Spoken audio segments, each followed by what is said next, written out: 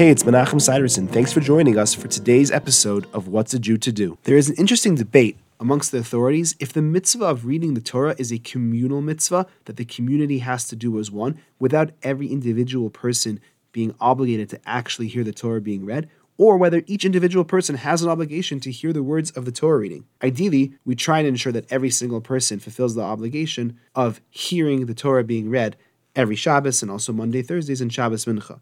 However, in a situation where someone was not able to hear the Torah reading, or if they were not able to hear every word of the Torah reading, nothing needs to be done. Also, it's important to note that when it comes to women, they are certainly not obligated to hear the Torah being read. However, once they are in shul, they should listen carefully to the Torah reading and should certainly not talk during the Torah reading. Thanks for joining me. I look forward to seeing you tomorrow.